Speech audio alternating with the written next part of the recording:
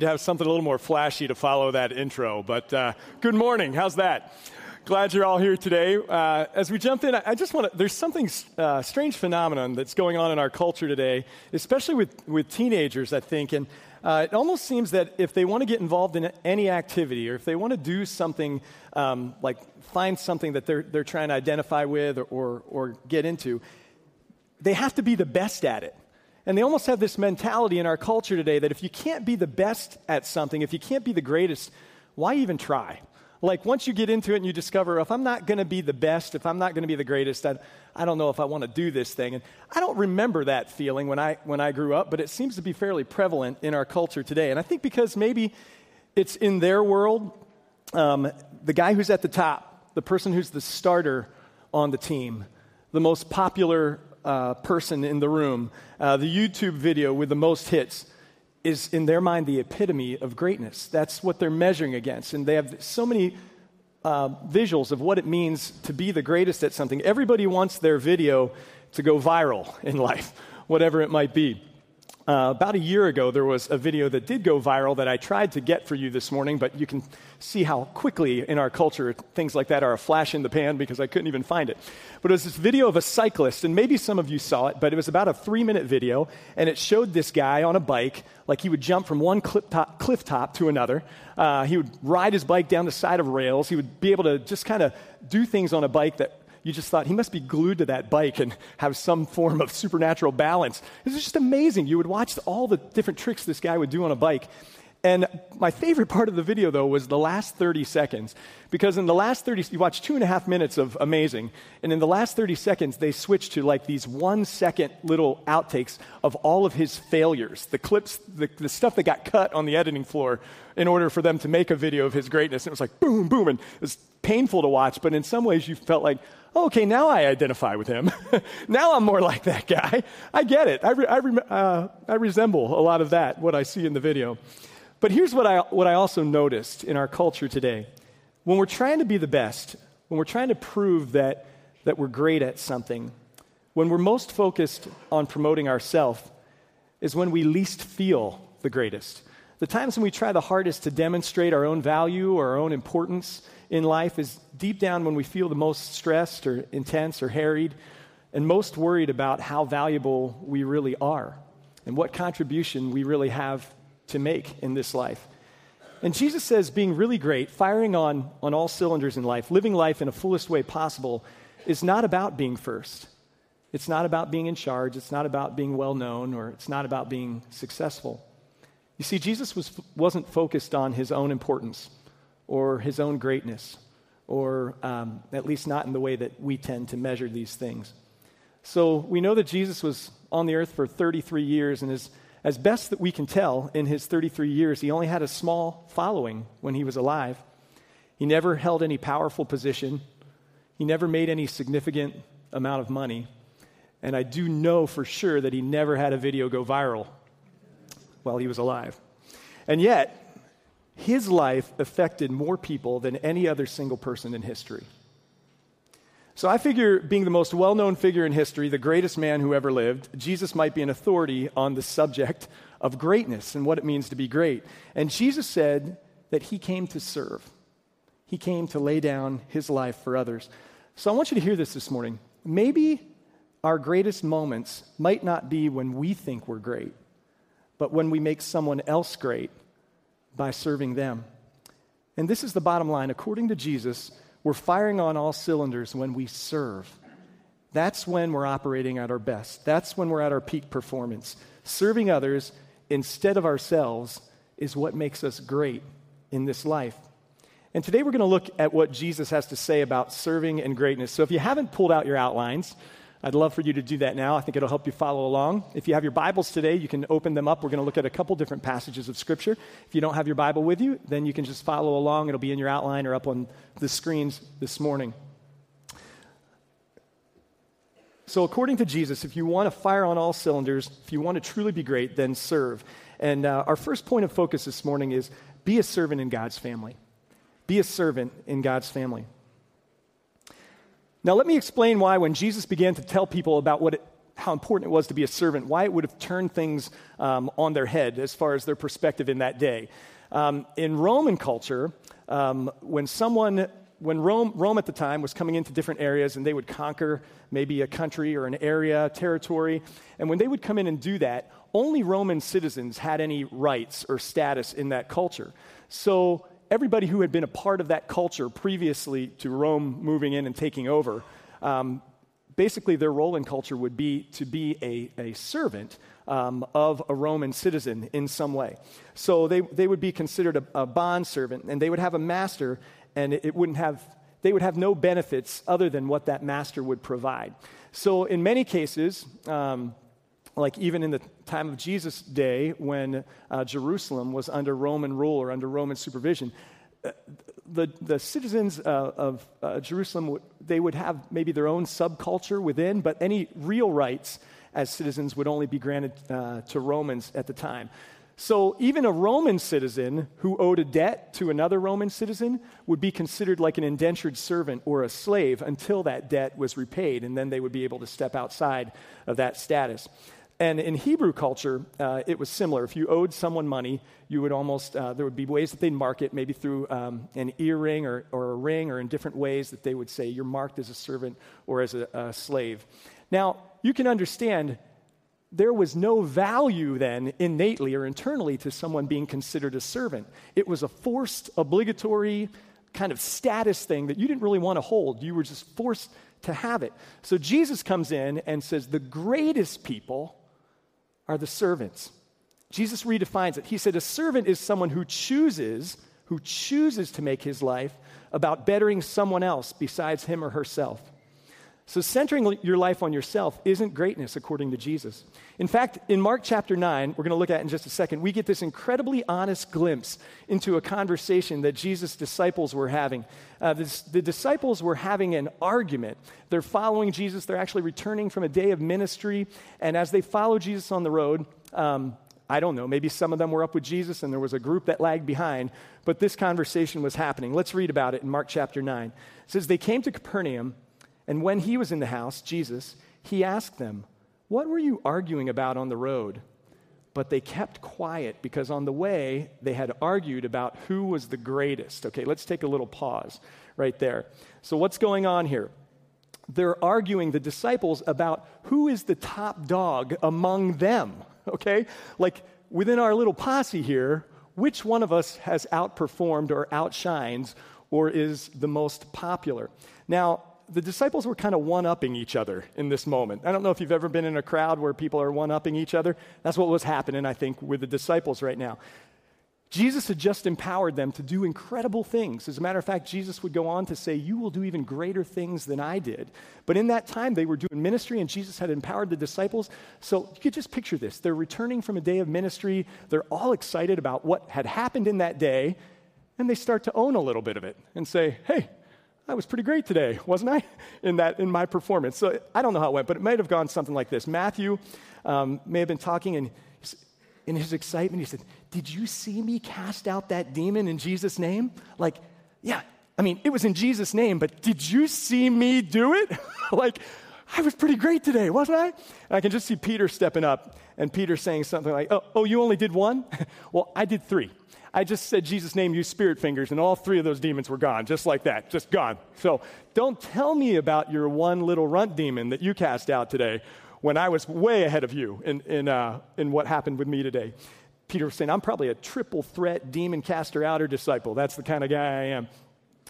I don't know how this conversation was going, but to us, sometimes I think this helps make the disciples a little bit more real. And they knew somehow that their conversation was a little bit out of line because when Jesus asked them about it, they all went quiet. Nobody wanted to admit that they were having a conversation that was kind of one-upping each other. But Jesus knew. He knew that they were asking, who is the greatest? Who's the most important?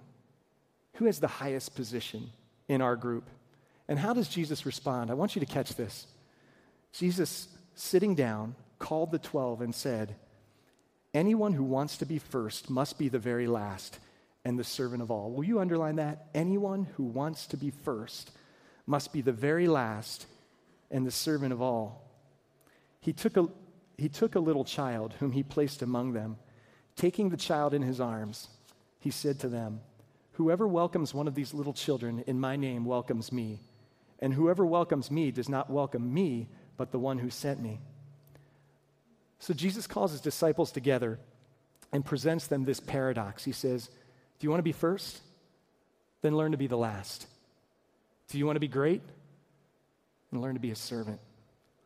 And you can just picture the look on the disciples' face as they stared at him with a blank stare. This is a whole new paradigm. Have you ever said anything to your kids that you think are going to be powerful words, or you've thought this through and you want to say this thing to them, and they give you that look that you just know it's like, pew, pew, nothing is sinking in. And I can just see I think that's the look that the disciples were giving Jesus in this moment as he's turning their world upside down. Probably later on, as soon as he turned away, they were like, what is he talking about? Like, it just would have been so foreign to them. It wouldn't have made any sense to them at all. So then to drive it home, as if these statements that Jesus makes aren't big enough and earth-shattering enough to them, to drive it home, Jesus takes a child. And I love the way Scripture portrays this. He said he brings it into the middle of them, this child. And then he kind of brings this child over into his arms. And when he does that, he says, when you welcome a child, you not only welcome me, but you welcome God the Father. Now, that may make some sense to you in today's culture, but let me tell you why in first century culture that would have made no sense at all. Children in first century culture were not regarded as innocent and precious and valued and protected and something that we want to invest in. Unlike our culture where we nearly worship our kids and make their events and the things that they do such a top priority, and their activities. In first century culture, they regarded kids as unimportant, a nuisance to be seen and not heard. And people who paid attention to kids in that day were not considered to be great. They were considered to kind of be the lowest people who were relegated to invest or to pay attention to kids. I want to ask, have you ever gotten down on one knee in order to talk to a child? I mean, have you ever gotten down and looked the child in the eye so that maybe not only were you on their level, but maybe even you were lower than them? Isn't it amazing what comes out of kids when you get down on that level? When you get down, you bend down and do this. I love to hear what kids say when I make myself small so that they feel bigger. I love to see what they do in those moments, how their eyes light up and how they respond to you. And it's amazing how important they feel, how much empowerment it gives kids when we stop being big in their presence, but when we make ourselves small. And when I do it with my two littlest ones right now, they feel so empowered, they just jump right on me. They just take me down, you know? It's like, hey, you're going to get down here. We're going to wrestle. We're going to go at it. But I love that. I think it's just a great picture. So much of our life, we spend our time trying to make ourselves bigger and more prominent, even maybe with our kids. But when you take the time and you make yourself small, when you get on a knee and you make yourself small, it makes the other person feel big and feel valued because you've even physically taken that posture with them. So what's the lesson here? What's the lesson that Jesus is conveying? According to the greatest man who ever lived, we do not become great by helping ourselves feel important. We become great by helping others feel important. Jesus warns us that greatness works differently than we naturally think about greatness. Jesus is saying if you're trying to be important, you'll simply be regarded as selfish or self-absorbed, and you might get that position in life. You might have that status. But if you make others feel important, you'll experience respect and appreciation for who you are, not for what you've accomplished in life or for what you've done. And that's what serving does. That's how it works. By doing something from which we do not benefit, we benefit. Catch that. When we serve, by doing something from which we don't benefit, Jesus says we benefit. But we have to be aware of our heart attitude as we serve, because there's a huge difference between servitude and servanthood. And let me give you a picture of this. Have you ever been driving down the street and you see people in all orange suits picking up trash? And maybe there's something written on the suit, but when you see that, what do you think? You think they're prisoners and they're doing a work detail and they're required to do what they're doing right now. But what's the difference between that and when you drive down the street and you see people in orange vests Maybe some of them are teenagers. Maybe some of them are seniors.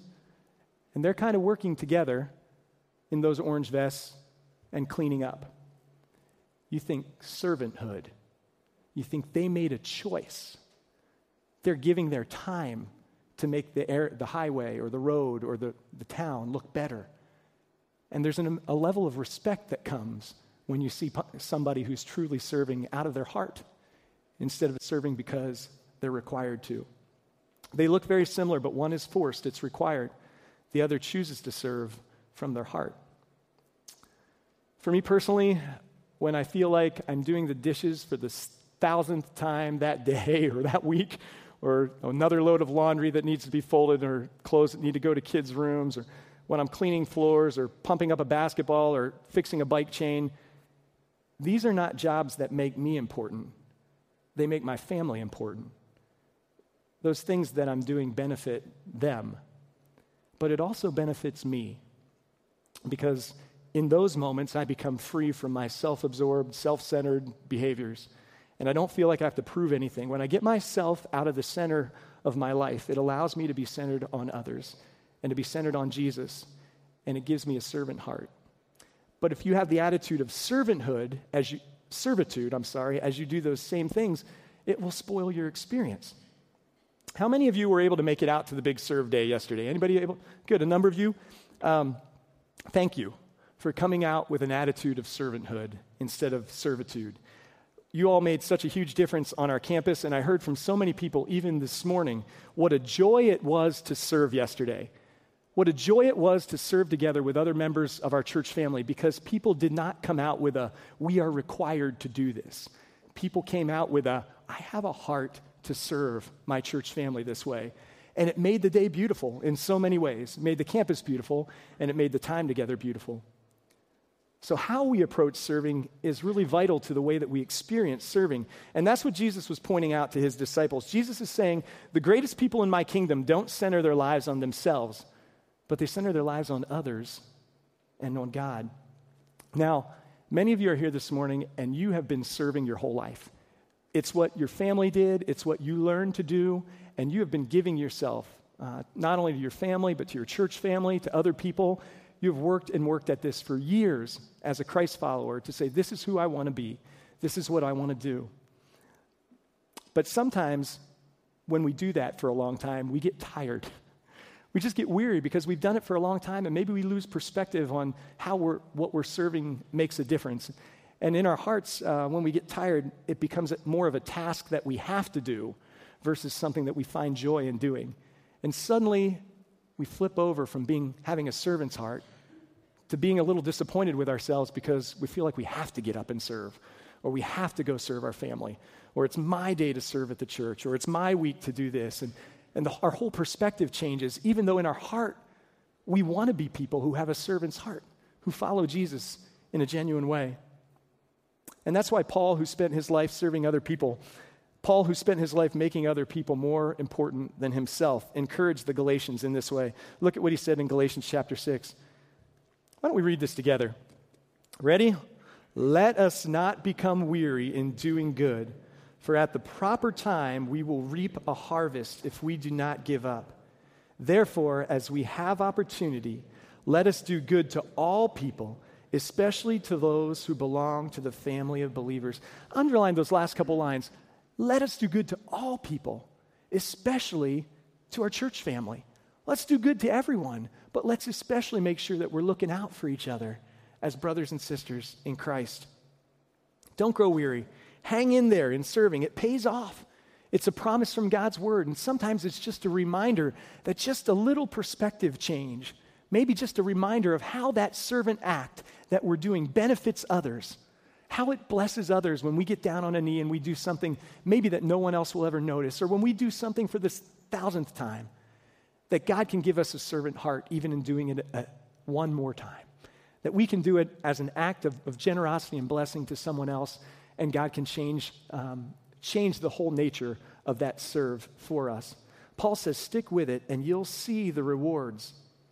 Did you know that there are more than 300 daybreakers between our two campuses, Gettysburg Pike and Good Hope Road? There are over 300 daybreakers every week who come out and make you more important than they make themselves on Sunday morning by serving in some capacity. Isn't that amazing? 300 people each Sunday between our two campuses that serve in some way. Now catch this. Throughout the week, there are more than 500 different ways that people serve in Daybreak in order to meet needs in the community, in order to make others more important than themselves, in order to meet needs within our church family. Isn't that amazing? Over 800 different ways every week that people say, I'm going to think of someone else before myself. I'm going to think of the needs of others before they might even show up that day or that week. It blows my mind. And if you consider Daybreak your church, I want to encourage you this morning. If you haven't found a way to serve yet in our church family, I want to encourage you to be a part of contributing to what God is doing in this spiritual family. And maybe Sunday would be a great place for you to get started because you're already here. You're already coming, and it doesn't involve anything else. It just might be a great place for you to find some small way that you could serve our church family.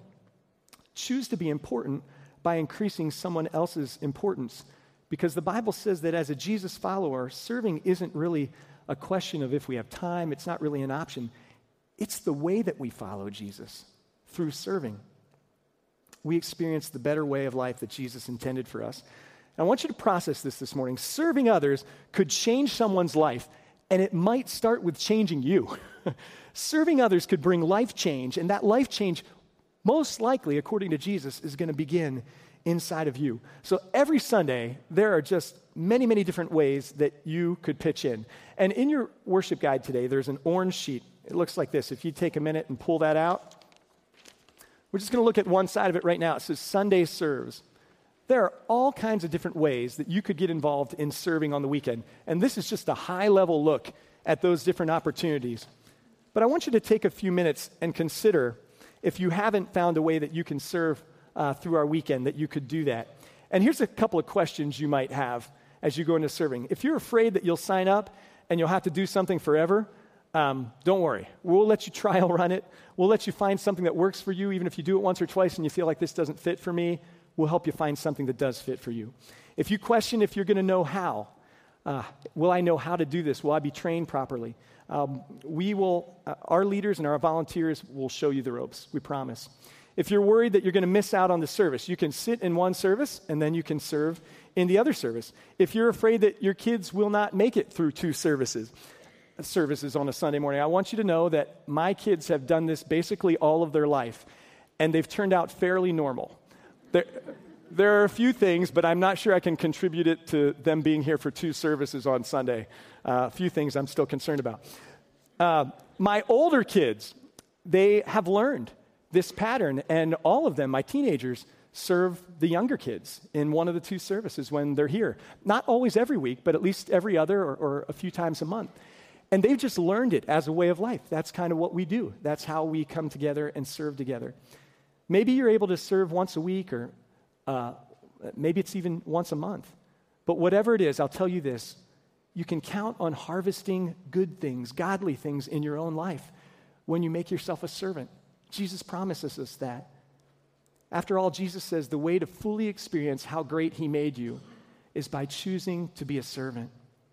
And this morning I want to give you the opportunity to be a part of helping someone experience the true importance of being a servant.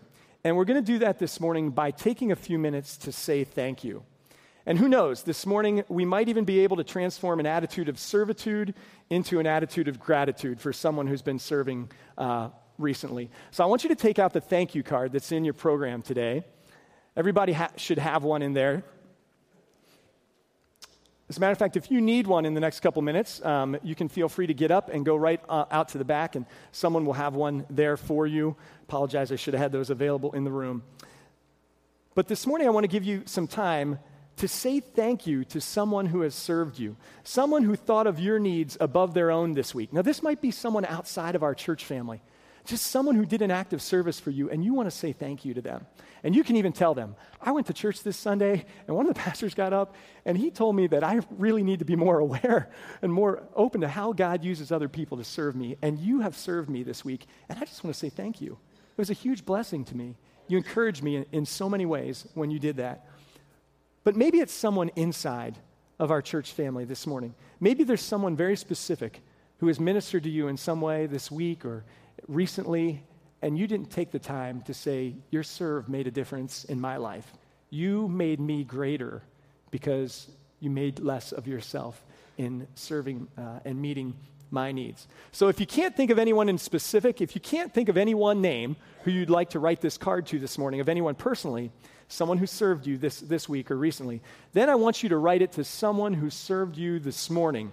For instance, you might write, "Dear Daybreak Coffee Makers," and then you write a word of thank you to how much it means to you. I got to tell you, I was here at about 6:45 this morning, but I came downstairs at about 7:15, and when I got downstairs at 7:15, there were already 2 people down here warming up the coffee, getting it ready so that you could be awake this morning.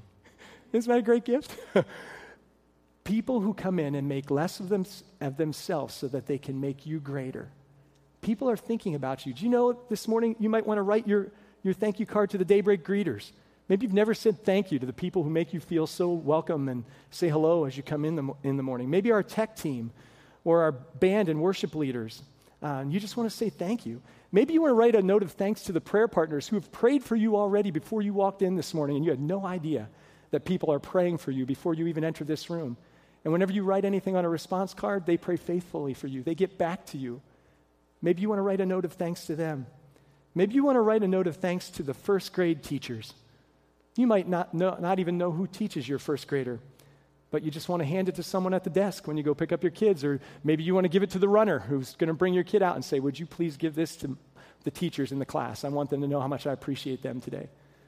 Maybe you want to write it to the nursery baby squeezers, the ones who love on the babies, so that you can have a few moments of peace when you're in the worship center, or the student ministry staff or volunteers who engage with your teenagers and help point them to Jesus. You just take it there after the service and give it to someone, and then they'll pass it on, and it will affirm them in their desire to serve and to be like Jesus. And while you take this opportunity to be thankful this morning that we're going to take here in just a moment, I found a classic Christian song from the 80s. Now, if you were a Christ follower in the late 80s into the early 90s, you probably heard way more of this song than you ever wanted to. But this song, it will be new to many of you this morning. This song captures the heart of what we're talking about fully today, about how our God rewards and celebrates us following Jesus in a life of humble service. So take these next few moments, write out a thank you. Let somebody know how much you appreciate them as we take a few moments and soak in this song this morning.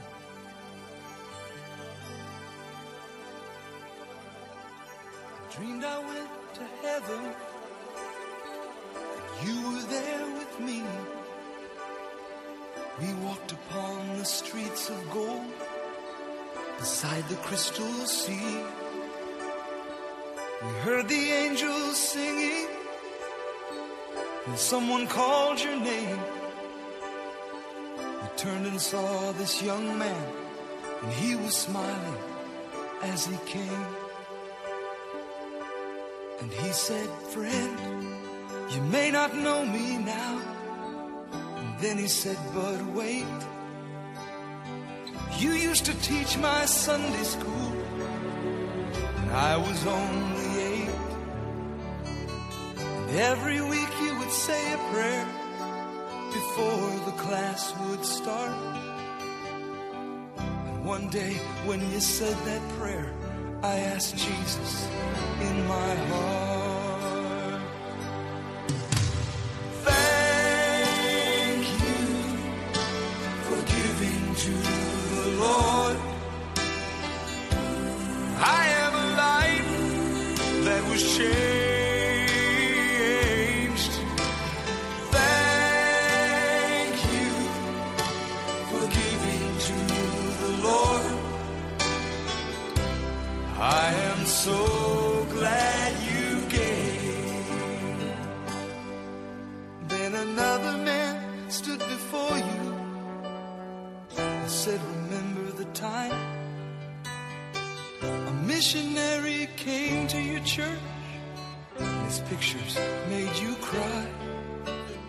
You didn't have much money, but you gave it anyway. Jesus took the gift you gave, and that's why I'm here today.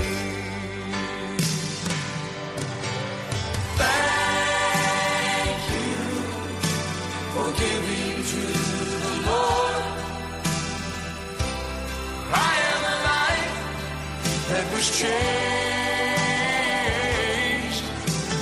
Thank you for giving to the Lord. I am so glad you gave.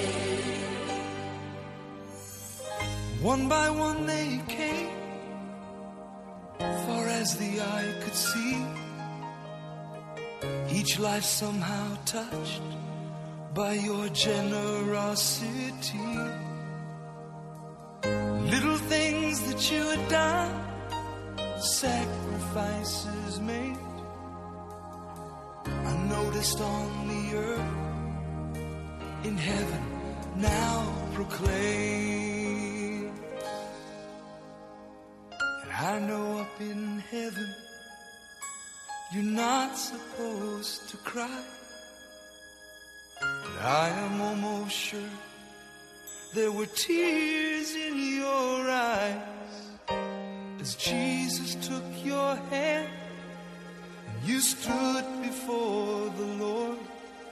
He said, my child, look around you, for great is your reward.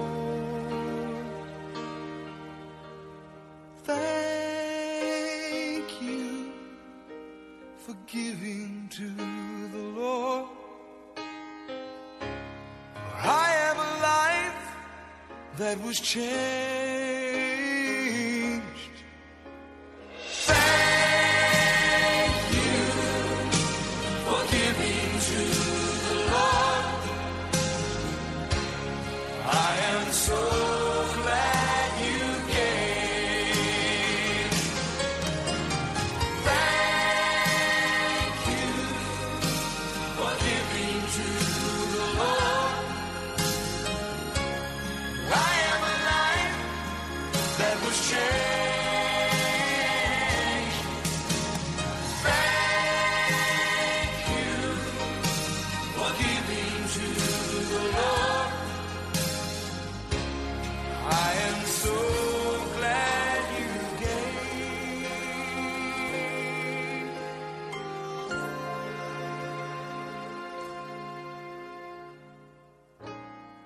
I am so glad you gave.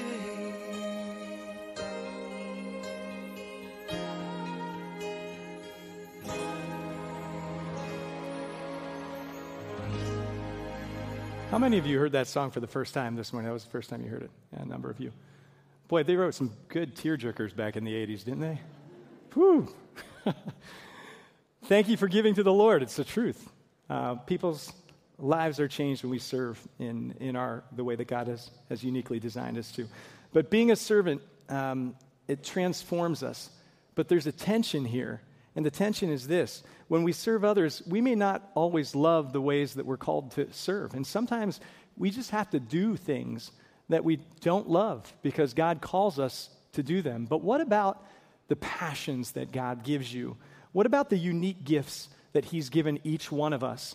How do we take those things and really make them a part of the way that we serve so that we can really line up our heart and our passion with the heart of God? And that's our second focus for this morning. We do that by discovering your unique serve in God's world. Discovering your unique serve in God's world.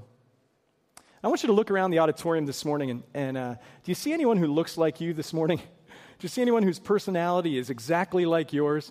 Probably not, because you are incredibly unique. A combination of a 4 to the 3 billionth, that's 4 followed by 3 billion zeros, chromosomes that make up your DNA, who you are. And I think God did that on purpose with us. The Apostle Paul, when he was writing to his young protege, Timothy, this is potentially Paul's last letter before he died that he was writing to Timothy. He encouraged Timothy to discover and unlock both how God created Timothy and also what God was doing inside of Timothy so that it could benefit others. So this letter of 2 Timothy, it's very personal, and it's very inspiring when you see it as a spiritual father who's inspiring his spiritual son to go out and live life, fire on all cylinders. So he says this in 2 Timothy 1, 5 through 7. He says, I'm reminded of your sincere faith, which first lived in your grandmother Lois and in your mother Eunice, and I am persuaded now also lives in you. For this reason, I remind you to fan into flame. Would you underline that? Fan into flame the gift of God which is in you through the laying on of my hands. For the Spirit God gave us does not make us timid, but gives us power, love, and self-discipline. So Timothy was Paul's young protege, but Paul was far away, and Timothy was on his own to lead and to try to help other people in his community discover Jesus. And apparently, Paul had heard that Timothy was discouraged, or maybe he was a little timid or shy, reserved about taking his passion for God and his gifting and using it to impact his ministry in his world. So Paul says, Timothy, fan into flame. In other words, stop holding back. You're holding back. You're letting insecurities and other things hold you back. Stop doubting what God can do in and through you. Recently, I was talking to someone who was taking Journey class, and they were so excited to finally be taking Journey class and talking about how much they're learning and how much perspective it's giving them on their own spiritual life right now. And so they had mentioned something about they couldn't believe how long it took them to actually take the class. And I said, well, what held you back? Why did you not take the class those other times? What was keeping you? And they said, because I knew if I took the class, then I'd be on the hook for what I learned. They said, I knew if I took the class and I discovered all these things about me, and I knew that this was the way that God designed me, then I would feel obligated to do something about that. And I wasn't sure that I was ready to take that step. I think that's incredibly honest, because there's lots of reasons that we hold back on what God wants to do in and through our lives. Maybe we're afraid that we're not competent, or we won't have the time, or we don't know if God made us really passionate about anything. We see other people's passion for things, and we're like, I don't know what I'm passionate about. What would Paul say to you? He'd say, you're not on your own because of what Jesus has done for you. God's Spirit can do something through you that will be transformational for you. I've seen someone who has experienced an unbelievable amount of grief and loss in their life, who now has not only found healing, but helps to lead our grief share group, and they smile when they talk about the great things that God has done through them in that ministry.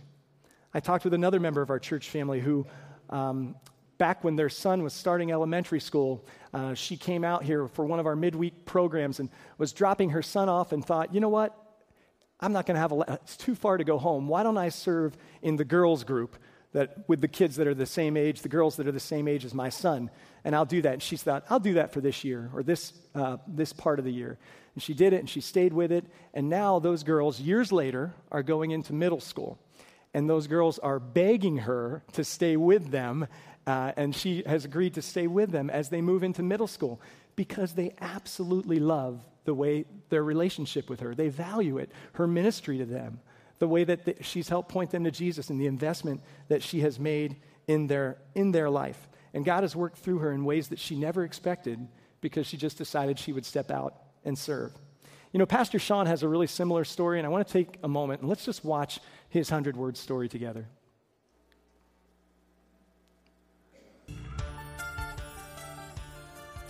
For a long time, I wondered if my life and my talents really mattered. I had this deep, nagging doubt that I would ever have what it takes. I felt klutzy and awkward and in a crowd out of place. And I often felt like I needed to fake it just to make it. One of the greatest lessons I've learned through my relationship with Jesus is that God created me. God loves me the way I am. And that's for a purpose. I'm God's masterpiece, unique and made to reflect Jesus in my own way to the world. And I found a lot of freedom in that. Freedom to become the very best version of myself. The version that looks and feels, probably most importantly, loves like Jesus. I love that story. All of us are on the same journey. If you're a Jesus follower, serving isn't optional. It's just the way that we live as Christ followers. And we're called to fan into flame the unique way that we can serve the world. At the November workshop, if you're able to make it, we're going to help you answer 3 questions about your serve. The first is this: what do I do best? What do I do best? The second is, how do I work best with a team? And the third question is actually where most people start, and that's, where should I serve?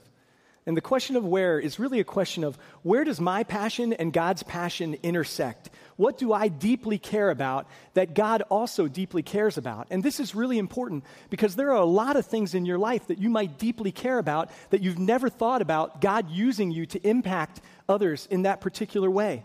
Passion is like an emotional magnet. You'll be drawn to whatever it is, and on your journey, you can start praying as you do that thing and you experience it. God, would you help me help others on their journey with you as I do this thing that I'm passionate about for you? Many of you already know what your passion is. You just need to fan it into flame. Maybe you've been doing it for a long time, but you've lacked the intentionality of saying, Lord, I know the difference that this makes as I serve. And God's calling you to fan that passion that he's given you, those gifts, into flame, to courageously take a step of faith. And remember that success, according to Jesus, is obedience. Failure simply comes when we don't try. Now, there are two ways, if you don't have an understanding, maybe this morning you're saying, I don't know what my passion is, and I don't even know how to get started in discovering it. I think there are two ways that we can help you with that. The first way is to ask yourself some good questions, like the questions that are on the Ministry Passion inventory that's available to you on the roadtrip.daybreakweb.com website.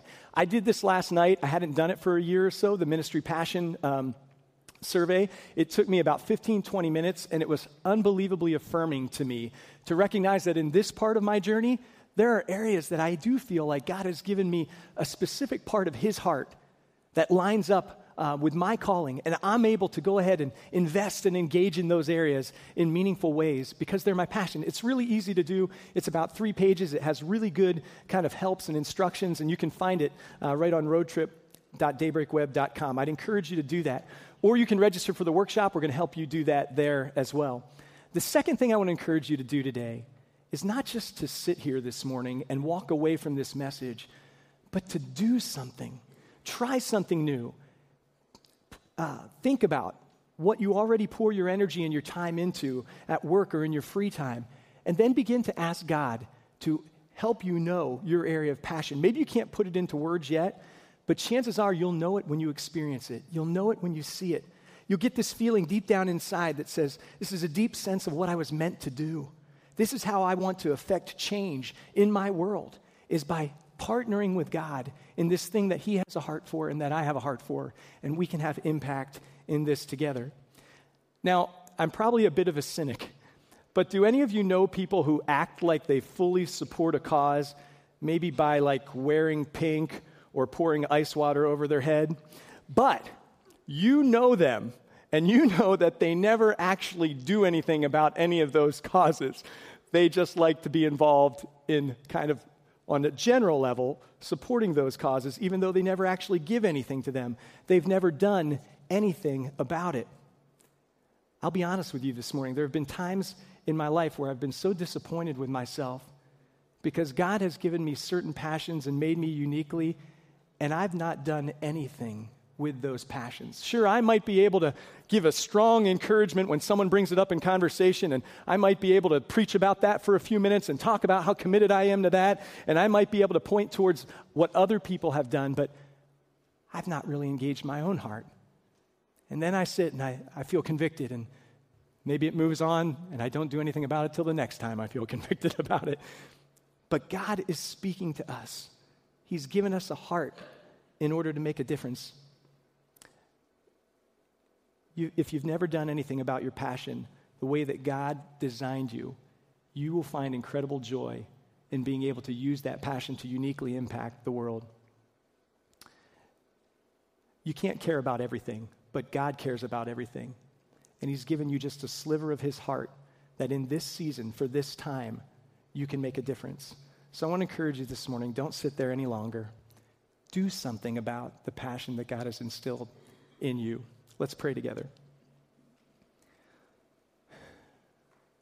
Lord, maybe others need to join me in this prayer this morning. Father, I don't want to sit here one more week thinking about why I can't serve. I don't want to sit here one more week thinking about why the passion you've given me, I can't work it out in my life. Why I'm too busy or too important or not skilled enough or not spiritual enough or not around enough. And God, I don't want to continue to miss out on life like you meant it to be for me. I don't want to miss out on me living out the passion and having impact in the world that you've placed me in.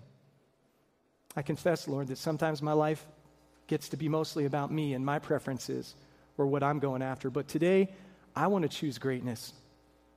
I want to be a servant. I want to follow you, Jesus.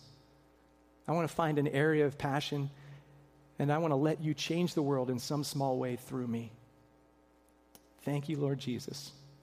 Amen.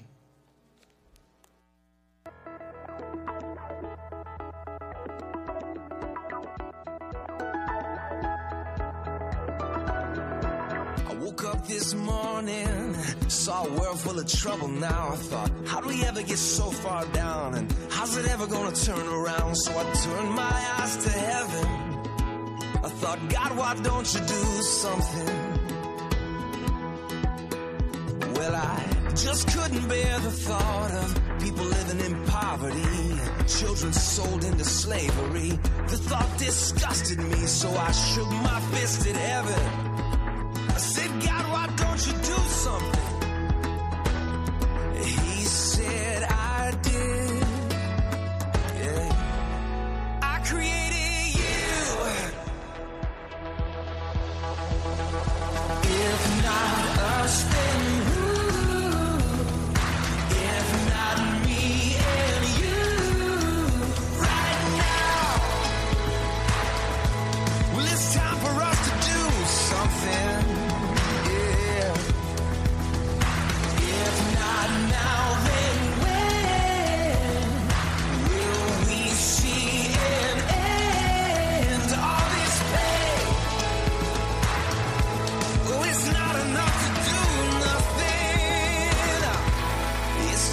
Us to do something. I'm so tired of talking about how we are God's hands and feet, but it's easier to say than to be. Live like angels of apathy. We tell ourselves it's alright, somebody else will do something.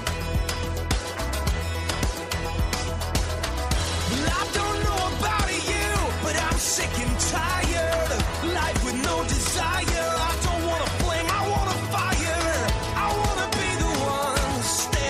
Says, I'm gonna do something. If not us, then who? If not me and you. Right now, it's time for us to do something. Yes, it is. Come on. If not now, then when will we see all this pain? Oh, well, it's not enough to do nothing. It's time for us to do something. We are the salt of the earth. We are a city on a hill. We're never gonna change the world by standing still. Stand still. No.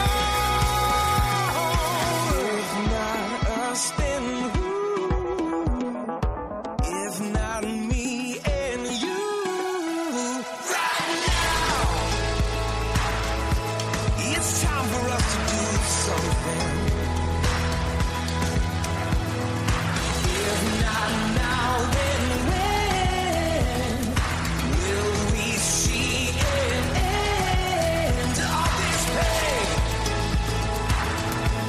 it's not enough to do nothing.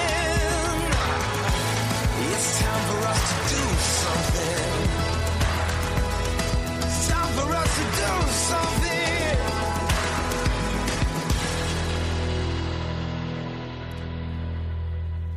So we have this opportunity this morning to now walk out of here and think, I'll do something about it later. But to say, I'm going to do something about it now. I'm going to take a step today. I'm going to listen to God's voice. And I'm going to be obedient to just take a next step. I don't know where it will lead, but I will take a next step. So if today you've been serving faithfully and your next step is simply to say, I'm going to keep on and I'm going to allow God to change my heart back to a place of servanthood, instead of maybe where I've drifted to this place of servitude. God, I'm going to fan the flame within me. If that's your next step, you write that down today. That's your response to God. If today you've not served at all in the context of our church family and you want to take a step and maybe help out on the weekend, and one of the things that's on this sheet under Sunday Serves looks interesting to you, write it on your card today. Take that step. We'll help you get connected, see if it works for you, and find a way that you can serve on Sunday and serve within our church family. Or maybe one of the unique serves, maybe one of your passions comes out when you read something that's on the other side of this form, and you see it and you think, I'm passionate about that, or I get excited about that. Let me give it a try. Let me see if I can find a way that I can start to allow God to take the passion that he's given me, partner it with his passion, and have impact in my world. Maybe that's your next step today. Or maybe it's simply, I need to get some help with this, and I am going to commit to sign up for the seminar that we're having coming up in November, and you want to sign up and be a part of one of those 2 workshop days. You do that. But take these next few moments and respond to God. If you have a prayer request today, write that on your card. If you need somebody to pray with you, you can head out and down the hall. Our prayer partners are ready to pray with you today. But let's listen to his voice and respond to him. Let's do something in these next few moments.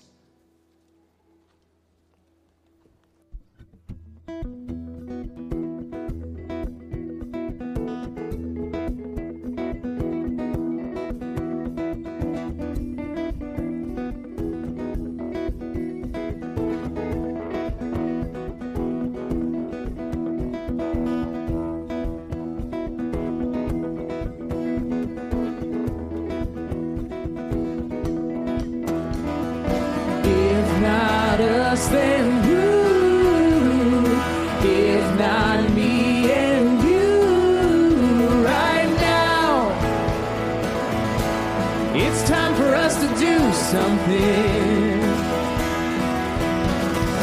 If not now, then when will we see an end to all this pain? It's not enough to do nothing. It's time for us to do something.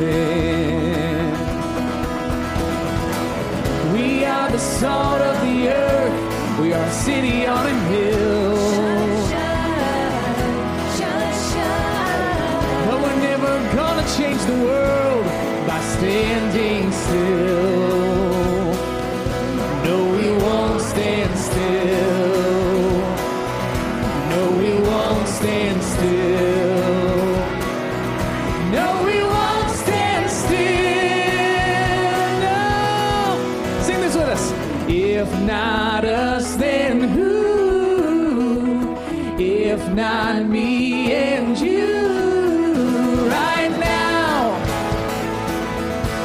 it's time for us to do something. If not now, then when will we see an end to all this pain? Oh, it's not enough to do nothing. It's time for us to do something. It's time for us to do something. Oh, it's time for us to do something. It's time for us to do something.